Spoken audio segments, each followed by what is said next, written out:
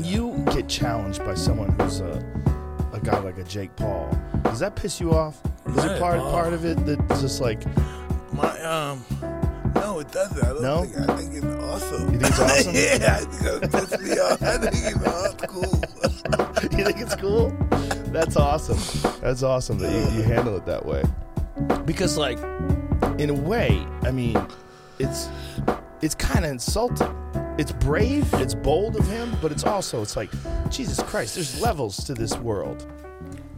And welcome back to the number one podcast in the sport, where we're about to have about as much money to spend as Chelsea in light of what's going on in the world right now. I should probably start the episode by just warning people.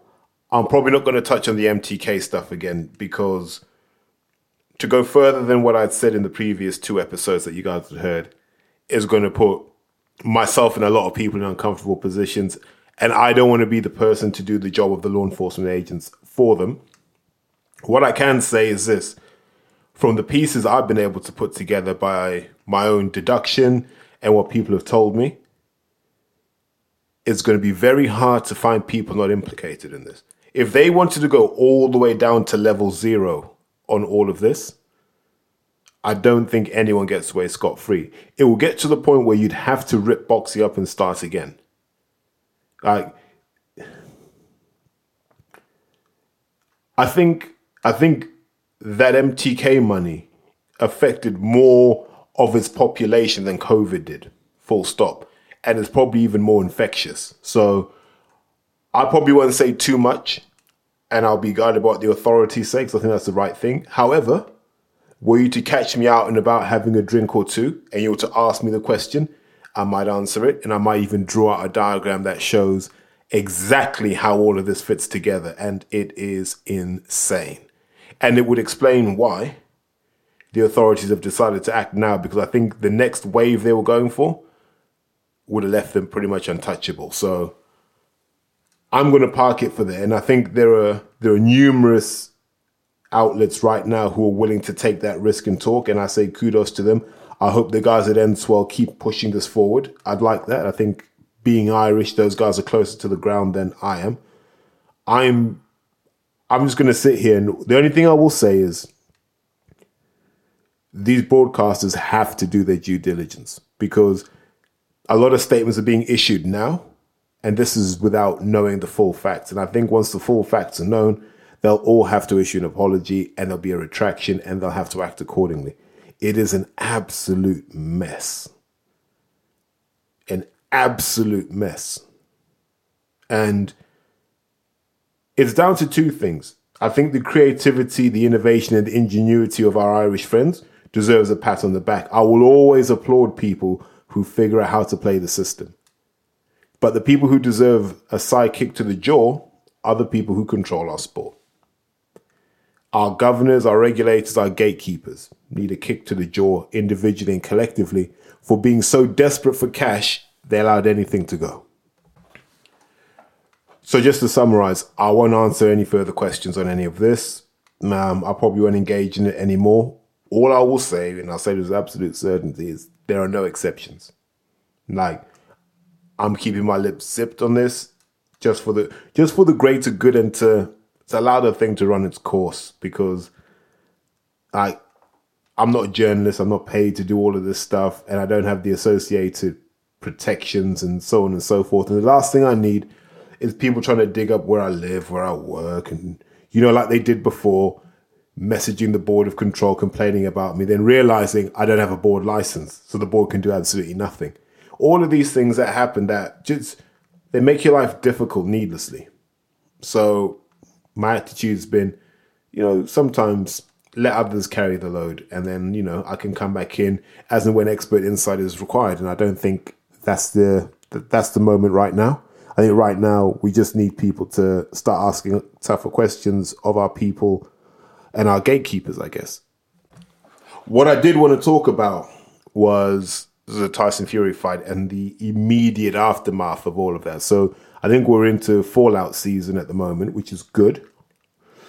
I went back and I watched it. Now, it's hard to find a pirated stream of this thing. So naturally, I didn't find a pirated stream. In fact, I found somebody who had recorded it, and so I chose to watch it. That's the official line, and I'm sticking to it. But we all need to walk back from calling Tyson Fury the greatest heavyweight of all time, by the way. I think we went too far on that one. I think he stands head and shoulders above this era. I think he stands head and shoulders above the previous era. And I think he stands head and shoulders above the subsequent era. But that's as far as I can go in praising Tyson Fury. Not because he's not great, but it's because no one can cause him the kind of problems that are going to force him to dig inside his skill set in his toolbox right now. No one has those capabilities. No one has that nous and that experience. And Dillian wasn't going to be that guy. And what I want to say up front is this. Dillian wasn't as bad as people are making out. I genuinely think that version of Dillian Whyte would give a lot of other people trouble. That version of Dillian Whyte would have landed at least one of those big bowling right hands on Joshua. He'd have landed one of those on Joe Joyce. He would have landed one of those on Joseph Parker. Now, whether those three could have taken it, no idea. But he'd have landed those. He wouldn't have been swinging at the rope and all of that sort of stuff. They'd have landed. So it's not like Dillian's gone from, top 5 heavyweight in the world to maybe 45th out of 100. No. It's just that he came up against the guy who's light years ahead of him. And so I went back with the question of what made Fury unique that night. And he did what I call rules-based boxing. And I wish more people did this because it makes a trainer's life easier. So let me just break down the fight in very simple terms, right? In attack, if Fury found himself on Dillian's right-hand side, he could come with the counter left hook and the check hook and throw a straight right if he wanted to, right? He did that a lot. If Fury found himself bang in the middle, so between Dillian Whyte's shoulders, he powered through with the jab, shot one to the body, threw a 1-2 or threw a jab and a right hook to the body, right? And if he found himself to Dillian's left, and he could then do the 1-2 but come at it from an angle, he could throw a right hand over the top. It gave him options. But he went back to the same options every time he was in those situations. In defense, it was simple. If he found himself on Dillian's right-hand side, that was his A1 position. That's where he wanted to be. So he was always trying to get in that position. If he couldn't be in that position, he wanted to be on Dillian's left-hand side so he could escape out to his right that way. And if he found himself in the middle, he went, bollocks to this, and he just held. He did that all through the fight. Imagine, I've just given you, 6 options? And he just worked those 6 options any way that he could. That's all. Think of the simplicity of that. You just write that up on a whiteboard in the gym and you say, this is all we're going to do for camp. And you apply that against different styles. You apply that against Parker. You apply that against Adler. You apply that against Martin Bakole. You do it repeatedly. But when he's in the ring, it looks like he's just thinking on his feet. But he's not. He's just dipping in and out of that rule book. And he works to that rule book and those principles. That's all he had to do. And so what you saw with Tyson Fury was consistency. You saw accuracy. And through all of that, you were able to see him maintain a pace because it was the same things every time. He almost didn't have to think in that ring. He just had to make sure he was in the right places at the right times and made the right decisions. Rules-based boxing is so much easier, but so few people train it. Because the coach likes to think he's the cleverest man in the room, so he wants to keep all the knowledge to himself. If fighters understood that, they'd never stress out. And so when you look at it like that from very simple terms, it's like, well, Fury did what he was capable of doing, but Dillian wasn't able to read that. So if you look at how the fight ended, all Fury had done throughout that fight was throw that left hand out, but always try and throw some kind of hook. He didn't care if he hit Dillian or if he hit Dillian's glove. Because what that did is it stopped Dillian moving to his own right. And once Dillian wasn't moving to his own right, he was always a target for Fury's right hand or right uppercut. So progressively, Fury kept testing. And he kept doing different things. You know, when he'd go to Dillian's head, Dillian would block with his arms so high that his elbows were at chin level. And that was a problem for Fury because then Fury's like, I can't get to him. So what did Fury do? Quick adaptation, went down through that right hook to the body. That meant Dillian had to keep his hands a bit more honest. And being as wide as Dillian was, it's very hard to keep your elbows in and your hands up. And so what you saw with Dillian was he had 4 or 5 different ways of dealing with Fury's attacks, but they weren't consistent. It was just wherever his hands were at the time, he tried to defend.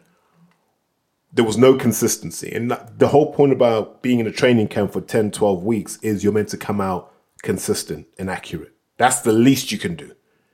And it wasn't. And I think that confused Fury for a while until he started to do the work to the body. And then he realized that there were gaps. And if you remember in the 5th round, he tried the uppercut. He was in the corner and he threw the jab right uppercut, but he didn't throw it with full intent. He just tested to see what would happen if it was there. And that position, if I knew my fighter was vulnerable to uppercuts, I would have brought in the cross-handed block. If I'd done nothing else in this camp, I'd have said Dillian's going to come in with a cross-handed block, which will give him an opportunity to get close to Fury without sustaining heavy damage. You might catch a body shot, fine. We'll take that to come over the top. Why that wasn't there, I don't know. I wasn't in camp. It's not my place to offer judgment. But once you didn't have that cross-handed block, and Fury realized that the uppercut was on in that 5th round, and then in the 6th round, he uncorked it. Absolutely uncorked it. He had done all the hard work of keeping Dillian bang in the middle, which is all he needed to do to keep Dillian bang in the middle, and then whack. And as I said in the previous episode, the short-lived one, he couldn't even land that properly. He landed with the 2 outer knuckles and still did that damage. And it looked, the impact looked violent. It looked savage. It looked, sometimes you look away from certain knockouts, you're like, oh God, that's bad. And I've seen the discussion online that says the push was illegal, it was this, it was that. I understand where the push came from. Dillian was going to do one of 2 things. His legs were going to stiffen up and he's going to stay bolt upright like David Price did and catch another shot, which might have put him in hospital, or he was going to fall forward onto Fury and try and hang on. None of those scenarios would have worked for him. And I think the right thing to happen was that Fury said, no, I don't want you falling on me. You get back over there. And his legs couldn't cope with the push. In any other scenario, Dillian doesn't fall over. If Fury pushed him like that at the weigh-in, Dillian doesn't fall over. He falls over because that punch had him out on his feet. Sad reality, but that punch had him out on his feet. Now, that begs the question, is there an injustice here? And do we need a rematch? We really don't need the rematch, and I'll tell you why. That was a routine defense for Fury. That fight wasn't harder for him than a Tom Schwartz fight. It wasn't. Otto Wallin made it rough in there for him in a way that Dillian wasn't able to. And so now we go back and we go, Otto Wallin wasn't crazy when he said him versus Dillian might be an interesting fight. We might need to go back and revisit that fight in light of what's happened subsequently. But it was a routine defense, and it reminded me in some ways, just very high level, of like a Klitschko versus Leopai type fight. Where Vlad would do similar things to Fury, where he'd position you where he wanted you, and you'd almost not see it coming. Because Vlad would step in with like this really long left hook that was hard enough for you to go, I'm not going to try and catch one of those again. But it wasn't fully committed. It was just enough to say you might not want to go that way. And once he stopped you going that way, he could then just pick you off at will. And Vlad mastered that ability to just go from defense to defense with as economical a style as possible. And he's also a subscriber to this whole rules-based boxing. And I'm not sure if Emmanuel Stewart is. I'll be interested to find out. But Vlad was definitely about compartmentalizing. And in every, he knew what to do in every situation. And that kind of precision, that accuracy and that consistency is what sets the guys at the top apart from everybody else as far as I'm concerned. So no, I don't see there being the case for a rematch. I don't think the fans are calling for it in any great number. And I also don't think it will be good for the sport. I think now it's got to move on. If Fury is going to retire, fantastic. Scatter the belt. Let the Ring Magazine belt go somewhere. Let this belt go somewhere. But then who becomes the lineal champ? I have no idea. I really have no idea now. But let's just give up on the notion that we're ever going to see an undisputed heavyweight. We're just not. There isn't the appetite. It should have happened a long time ago. The fact that it hasn't happened tells you money trumps everything else right now. But back to the subject of Vlad, he's releasing videos now of him training. Now I'm confused because I thought he was on the front line protecting his country. Clearly not. But if Vladimir is training and what's he now, 45, 46? He thinks he can make a go of it again. I'm intrigued. I'm not going to pretend otherwise. I'm quite intrigued as to what he could do. Now, would I want to see Vlad versus Derek Chisora? Yeah, why not? I think that would be a fun fight. As long as Vlad's got some mobility and some skill left, why not? Ideally, I'd love to see him against Shannon Briggs. That's still a fight that would do numbers. That's the sort of thing Triller should have done. Instead of guys like, I don't even know, who do they have? Evander Holyfield against I can't even remember who the guy was. It wasn't Shogun. Whoever the MMA guy was. Vito Belfort, was it? TRT Vito, yeah. Instead of those sorts of fights, let's get Shannon Briggs versus Vlad. I'd quite like to see that because having seen the recent heavyweights and how they get on, I don't think Shannon Briggs was wrong when he said back in the day he could give people trouble. We laughed at him because his beard was grey, but Shannon's old school and he's got those old man tricks and he'll know how to survive and his chin is solid. He'll know how to survive in there and he just has to land a couple of times to change the fight. It's the same with Vlad, except Vlad doesn't have the same chin that Shannon Briggs does. So it brings that whole element of jeopardy. And I'd quite like to see that. I don't know what format you'd have it in, but that would be a good fight to watch. In terms of Vlad coming back and competing at the top level, he's been there and done that. What would you want to be doing that for?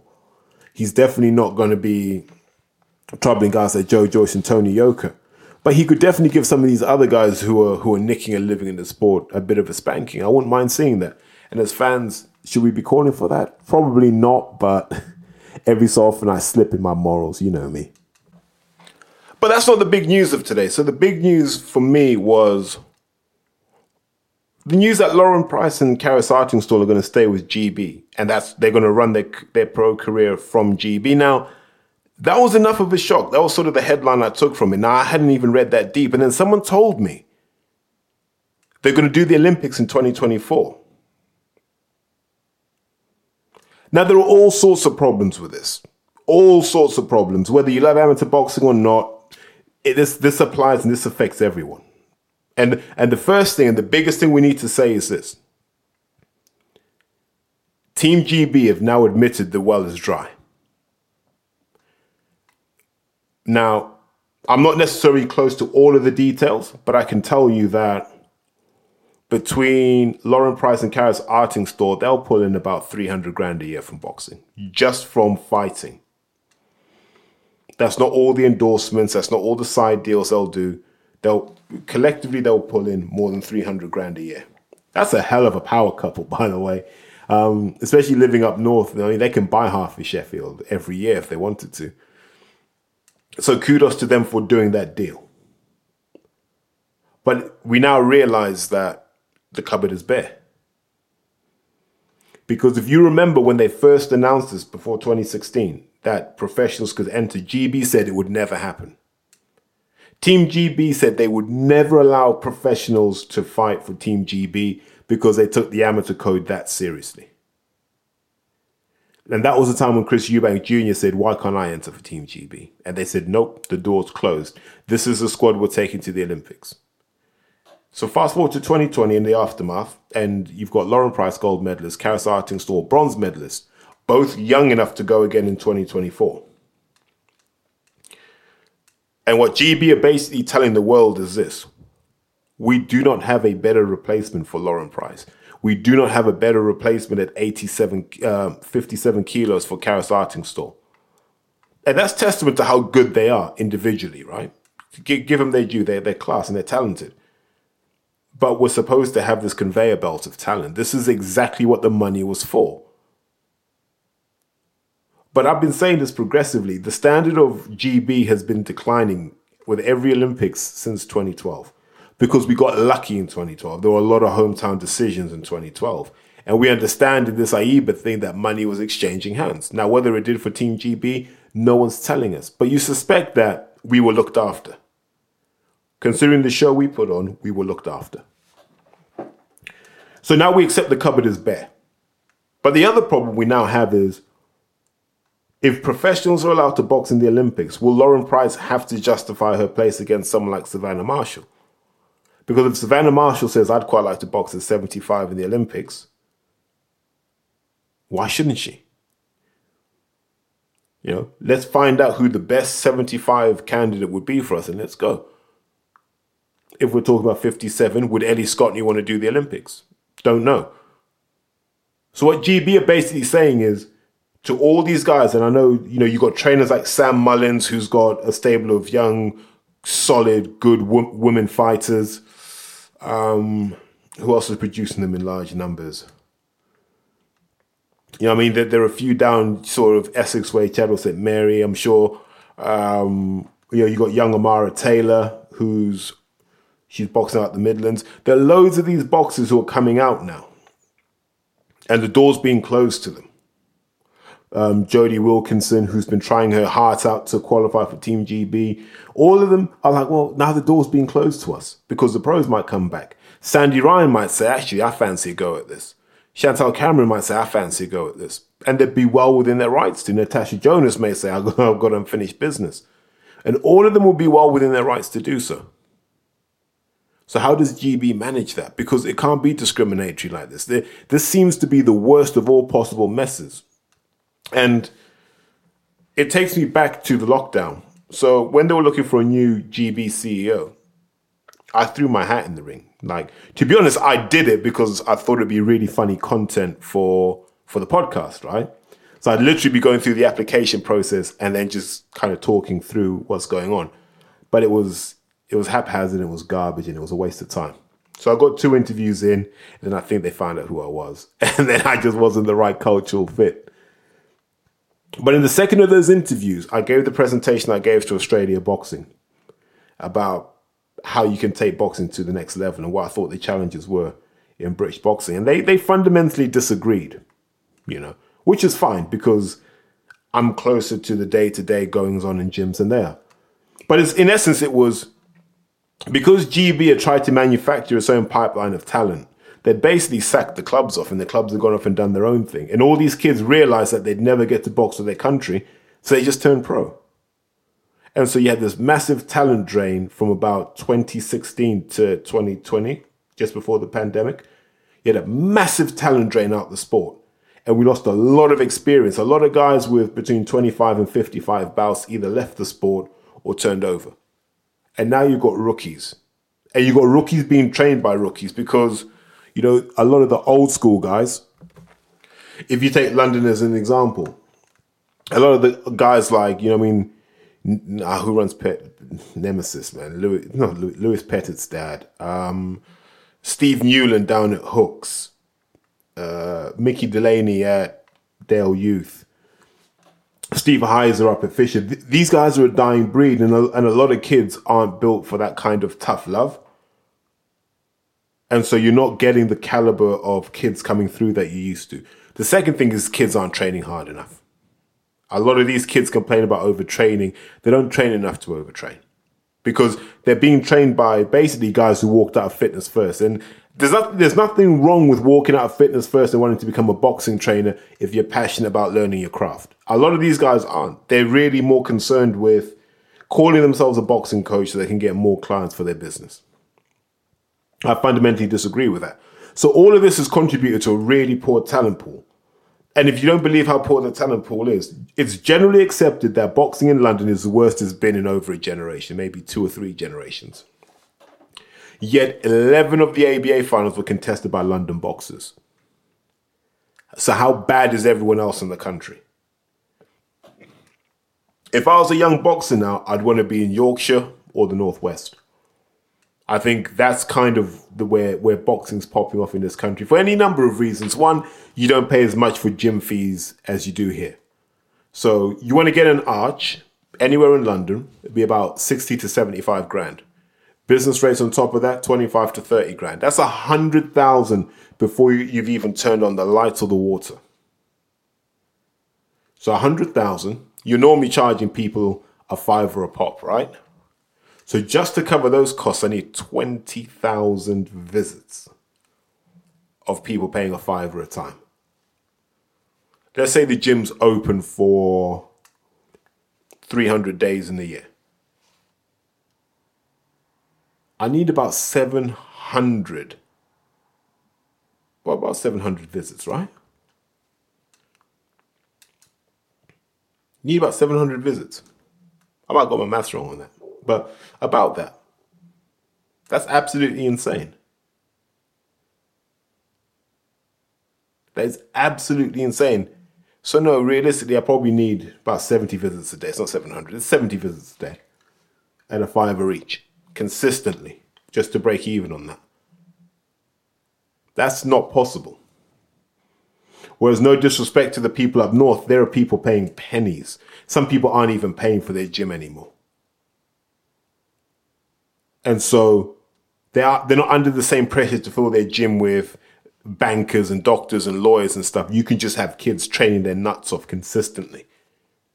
And you're seeing it now. And you're seeing the northern boxers are crushing it, male and female, crushing it. So now we have to admit that the well is dry. And GB have said, and here's the kicker. If boxing is allowed in the 2028 Olympics, which is by no means guaranteed, what you're looking at is, how do you guarantee medals? GB have given up on the men, by the way. The men they have there, they don't believe can win gold medals, silver medals, bronze if you're lucky. But they've given up on the men and they're going to go all in with the women. That's why they've kept these guys on, because Arting, Stall and Price should win medals. And so you're going to guarantee your funding that way. If you can get 3 or 4 more medals from somewhere, fantastic. But that's what they're really looking for, is how do we secure the medals? Because without those medals, there is no funding. If amateur boxing doesn't make it to the 2028 Olympics, there is no funding anyway. We'll go back to the old days. And they'll be training at Crystal Palace, wherever it is. But in essence, yeah, I have a real issue with it, because what GB have said is they'll take 3 on board. They've got 2 right now. We have no idea who the third one's going to be yet. You never know, Fraser Clark might come back. I think there's a general feeling that he was quite well liked and that he's still head and shoulders above what they currently have, is the view within the camp.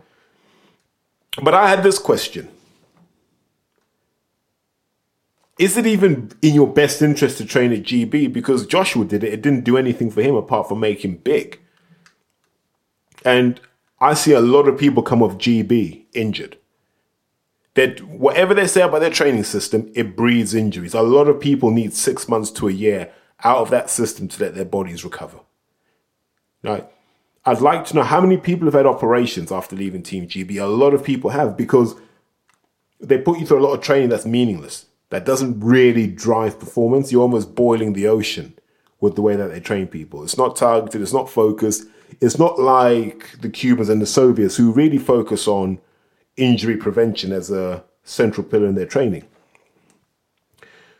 And so the conclusion we draw from what's happening now with Lauren Price and Karis Artenstall is Team GB is in crisis.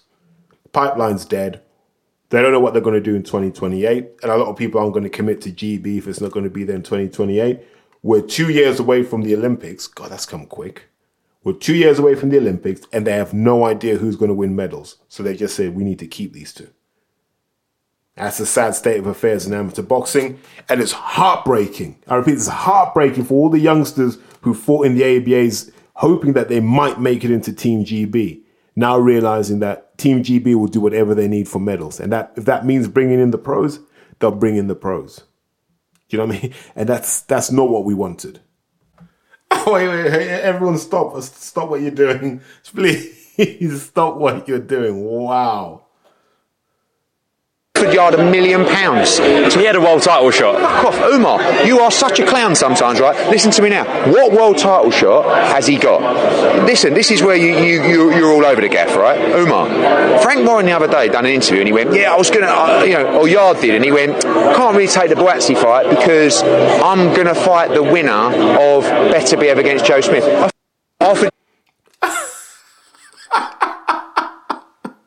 Now, you always know what's going to happen after a big fight that doesn't involve Eddie Hearn, right? He goes into overdrive just talking out of his backside. There's another interview, and I might play it later, where he talks about he's bigger than Top Rank and he's bigger than PBC. And then, if you're a real boxing fan, or just a boxing fan in general, pause and think about this. Eddie Hearn essentially just has Canelo part-time and Joshua, who no one is going to care about if he loses to Usyk, right? He has those guys, and to be honest, nothing else. Nothing else of note, nothing that we care about. Look at the card on Saturday. Katie Taylor can't even get her a fight in her own country, right? That's how lightly regarded she is. Cannot get Katie Taylor a fight in her own country. God, there was a point when she would have easily filled Croke Park or wherever it is, the Aviva. Should have easily filled those. And he's still deluded enough to think this. Now, think about this. Terence Crawford didn't go with him. Devin Haney had to leave him to go and make fights happen. Eddie Hearn is not the biggest promoter. The thing is, he failed so miserably in America, he's had to try and make it work elsewhere. And he talks about he's a global promoter. Where?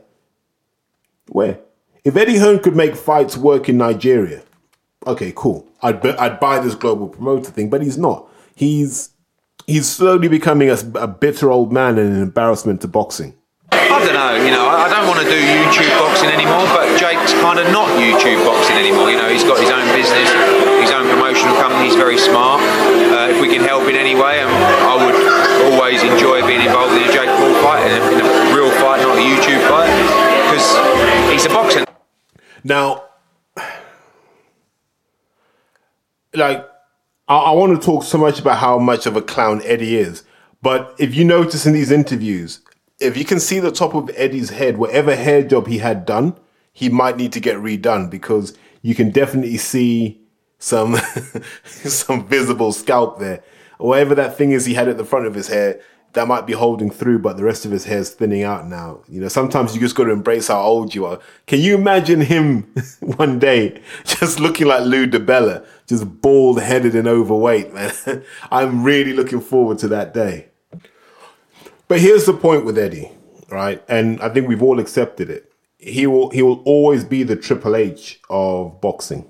Like, you hate him, but deep down you're like, it would be bad if he wasn't around, right? Eddie annoys the crap out of me. And there's something I'd say to his face if I saw him. He annoys the crap out of me because he just talks out of his ass. And the thing is, he's got so much delusion in front with it that you're like, God, there are idiots out there that are going to believe it. But you saw from last week how much Eddie was needed to promote that fight.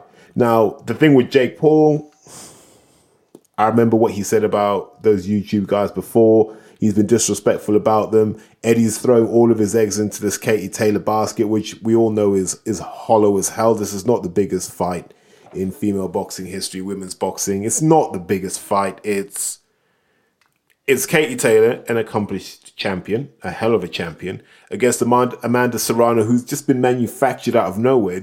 Not one of her wins means anything to a boxing fan. We've just been told to believe Amanda Serrano's good. I repeat that. We have just been told to believe that Amanda Serrano is good. No benchmark opponents. Hasn't fought a Baumgardner, hasn't fought a McCaskill, hasn't fought anyone who we would rate and respect. And I know someone's going to try and at me on Twitter and go, yeah, well, here are the people she fought and they're really good. I'll come back. Let me repeat this. She hasn't fought anyone we can benchmark her against as boxing fans. She hasn't. Like I said, they might as well just call her Steroid Serrano because she was linked with that stuff, wasn't she? That's a fact. Steroid Serrano is a better name for her. How embarrassing that Eddie's part of this. But desperate men will do desperate things. how many undisputed fights has he been involved in? This is like his only one. Crawford went undisputed without Eddie. I think Josh Taylor went undisputed without Eddie. I might be wrong on that one because I know he definitely did one of those World Boxing Super Series fights with Eddie, but I think he went undisputed without Eddie. Spence Crawford will happen without Eddie. Actually, I think Canelo went undisputed. No, Canelo went undisputed without Eddie as well. Devin Haney's going undisputed without Eddie. So all of this talk about Eddie being the biggest promoter, and he hasn't been involved in any meaningful undisputed fight. Couldn't even make the one happen at heavyweight. So that says it all about that promoter. And no one's answering the questions about why Umar Ahmed is doing the flagship matchroom event and not Kugan Cassius. Where is Kugan? Where's Ben Davison? Where are a lot of these guys who were very vocal on social media when MTK was popping? Where are these guys? You know, I'd have respected them more if they just carried on business as usual. And that's why I'm going to salute Lee Eaton. Because at least Lee Eaton's just gone, listen, I've got bills to pay. You're not about to stop my grind. I've still got this money to make. And kudos to him, man. But I stand by this. No one should turn rat. I've heard that some people are working as informants already and are snitching in the background. Not for me to name names, but I think that's so disrespectful. And I hope they get what's coming to them because, you know, drug-related deaths I'm not happy with. Gangsters killing gangsters I can live with. But rats get what they deserve. And hopefully, if anyone is ratting out there, they'll get found out. In terms of all the other stuff, listen, I mean, keep searching the media. You'll find out all the other stuff. I'm not going to go too much into that. Last thing I want to say is kudos to Matt Macklin. Oh, God. Oh, shocker. Kudos to Martin Murray, right? I never thought Martin Murray would be involved in boxing because by his own admission, he's not that interested in boxing, doesn't watch it that much, isn't that involved. But to see him working with schools to try and, you know, help kids who are, you know, struggling at school through boxing, fantastic. So I take my hat off to Martin Murray, good man. Good to see him still in the sport. Looks young for 38, 39. So kudos to him for staying in the sport and long may it continue. And on that note, I'm going to sign off, guys, and say thanks for listening. And please, as always, if you enjoyed the content, like it, share it, get another boxing fan involved, and let's build this community because, as you guys now understand, this is the only place you're going to hear the truth.